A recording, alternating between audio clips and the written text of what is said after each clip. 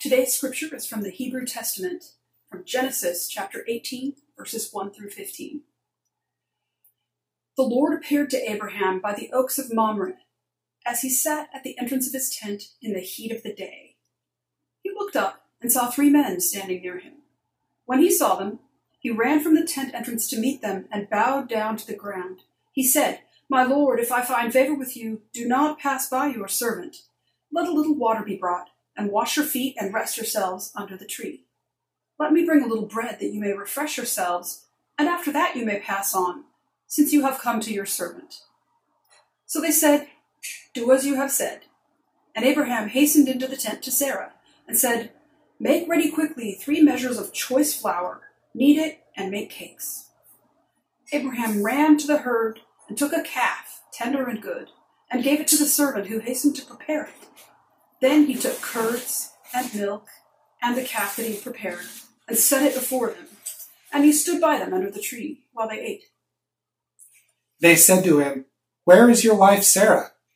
And he said, "There, in the tent." Then one said, "I will surely return to you in due season, and your wife Sarah shall have a son." And Sarah was listening at the tent entrance behind him. Now Abraham and Sarah were old, advanced in age. It had ceased to be with Sarah after the manner of women. So Sarah laughed to herself, saying, "After I have grown old and my husband is old, shall I have pleasure?" The Lord said to Abraham, "Why did Sarah laugh and say, 'Shall I indeed bear a child now that I am old?' Is anything too wonderful for the Lord? At the set time I will return to you in due season, and Sarah shall have a son." But Sarah denied, saying, "I did not laugh," for she was afraid. The Lord said, "Oh yes, you did laugh." Parents, at this time I'd like to invite you to bring your children over to the screen for a special moment for them.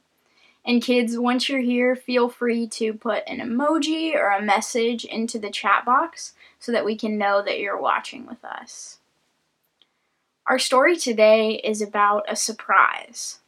I want you to think about a time when you were surprised. Maybe it was your birthday and you had a surprise party, or you got a present that you didn't think you were going to get, or maybe something happened and you thought that that thing that happened was absolutely impossible. There's no way that that could happen, and you were surprised when it actually did. I want to show you something today that might surprise you. I have this plate here, and it has a bunch of lines that I drew on the plate with markers. And I bet looking at the plate you think there's no way that those lines would ever move. They are already drawn on there and they're going to stay that way. But that's not true. Once I pour water on this plate, you'll see that some of the lines move up off of the surface of the plate and kind of start to dance and float around. What seemed impossible on this plate happened, and it's a surprise. It's cool. That's kind of what happens to Sarah in the story that we're focusing on today.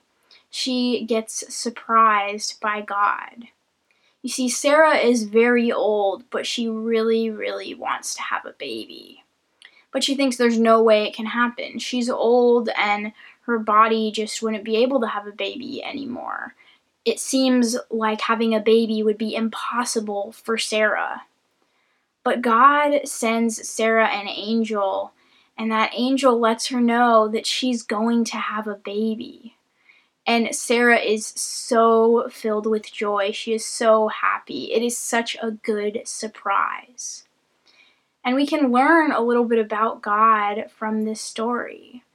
God surprises us in ways that are really good. Sometimes we think things are impossible. Sometimes that we think that there's things that we just can't do. But God surprises us, and we can do those things. We can do impossible things.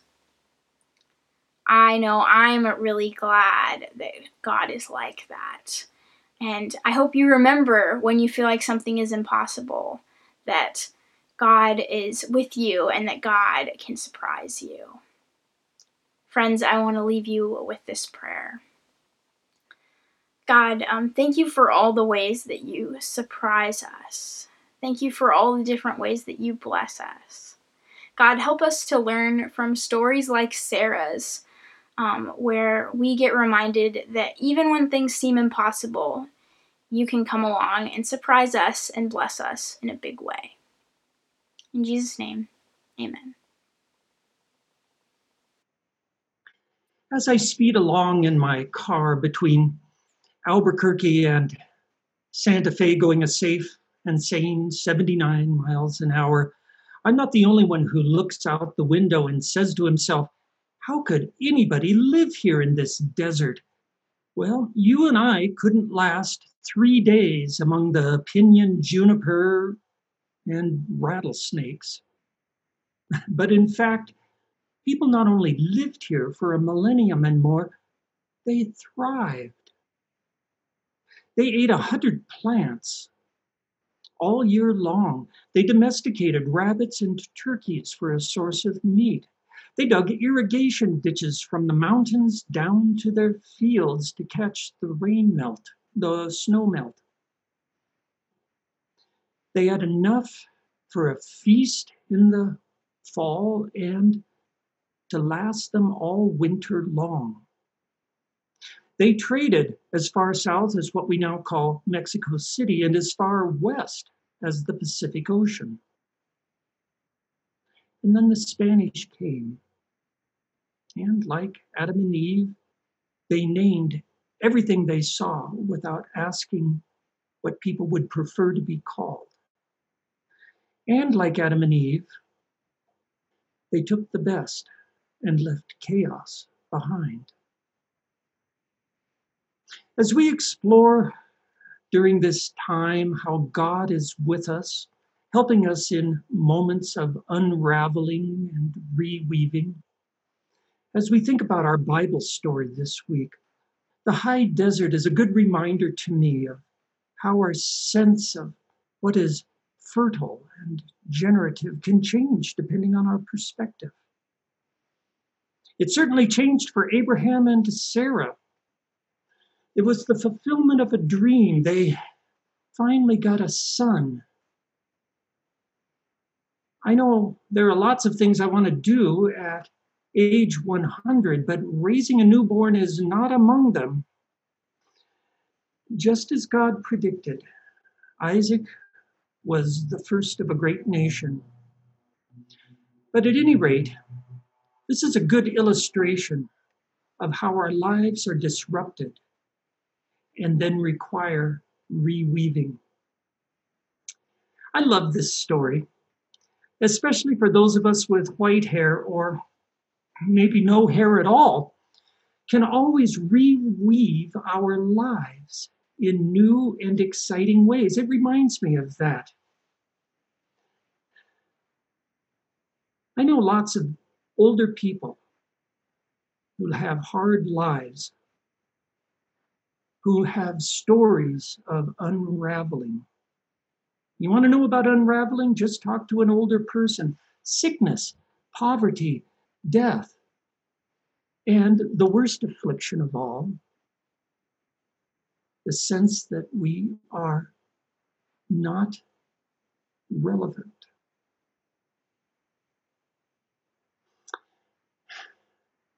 And yet, as our teeth and our lights fail us, we do remain shining beacons, acknowledged or not, calling us sage or just a body taking up space.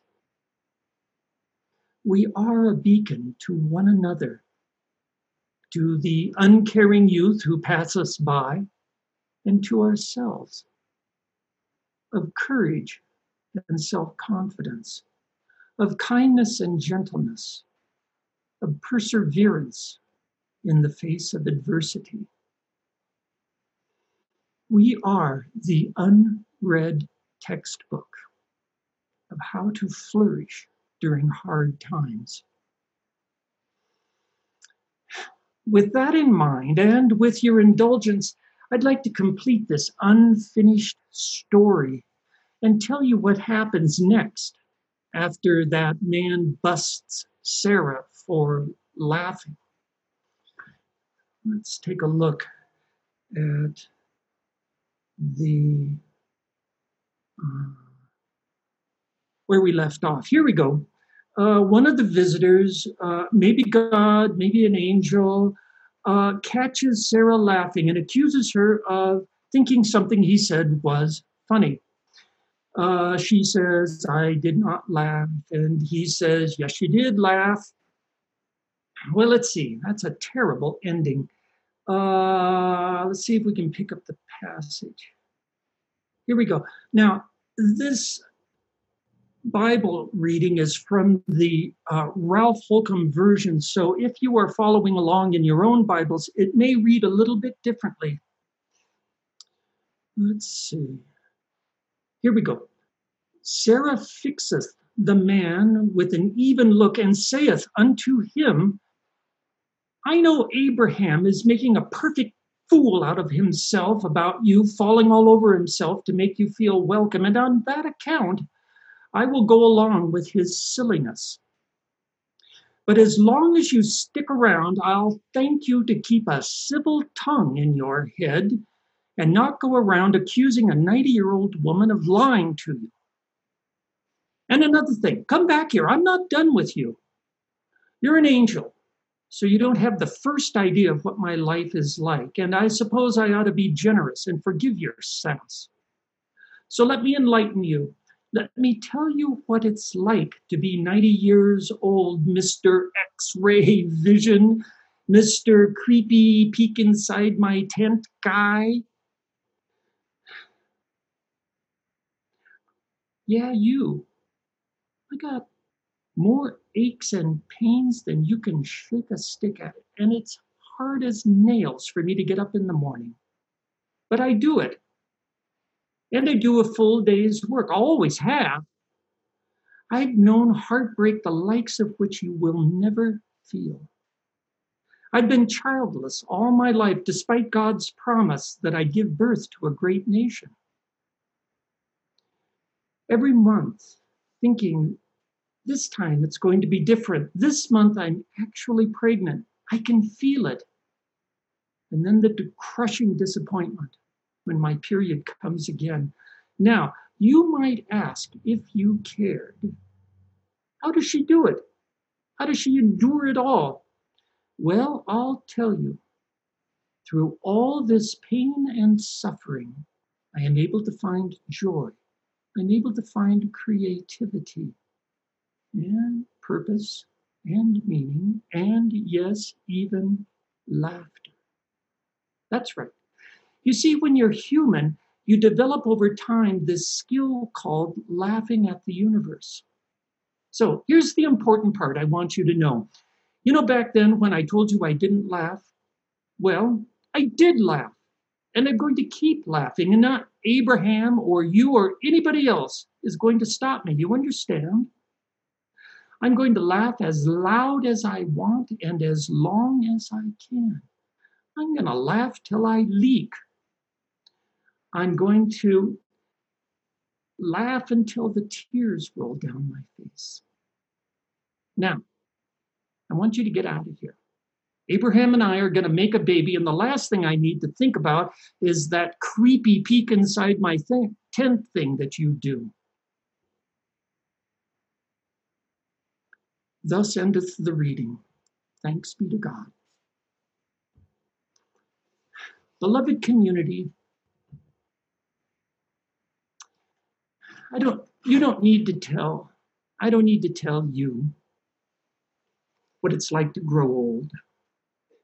And I don't need to tell you that we live in hard times. But I do want to remind you of our role as older people. We have seen the worst, and yet we know that somehow this tired earth endures. Our role is to teach younger generations, even those who don't listen, about God's gifts. Generativity at any age. creativity, and, yes, laughter. Those gifts are bestowed upon us at all times, but especially when we need them most. Many people don't understand what we know in our hearts, that these gifts shield us from the hard times that we endure. They help us through when the world and our lives are unraveling. When our lives unravel, God is the great reweaver of our spirits. And if you don't believe it, just ask any older person. They'll tell you. And the people said, Amen.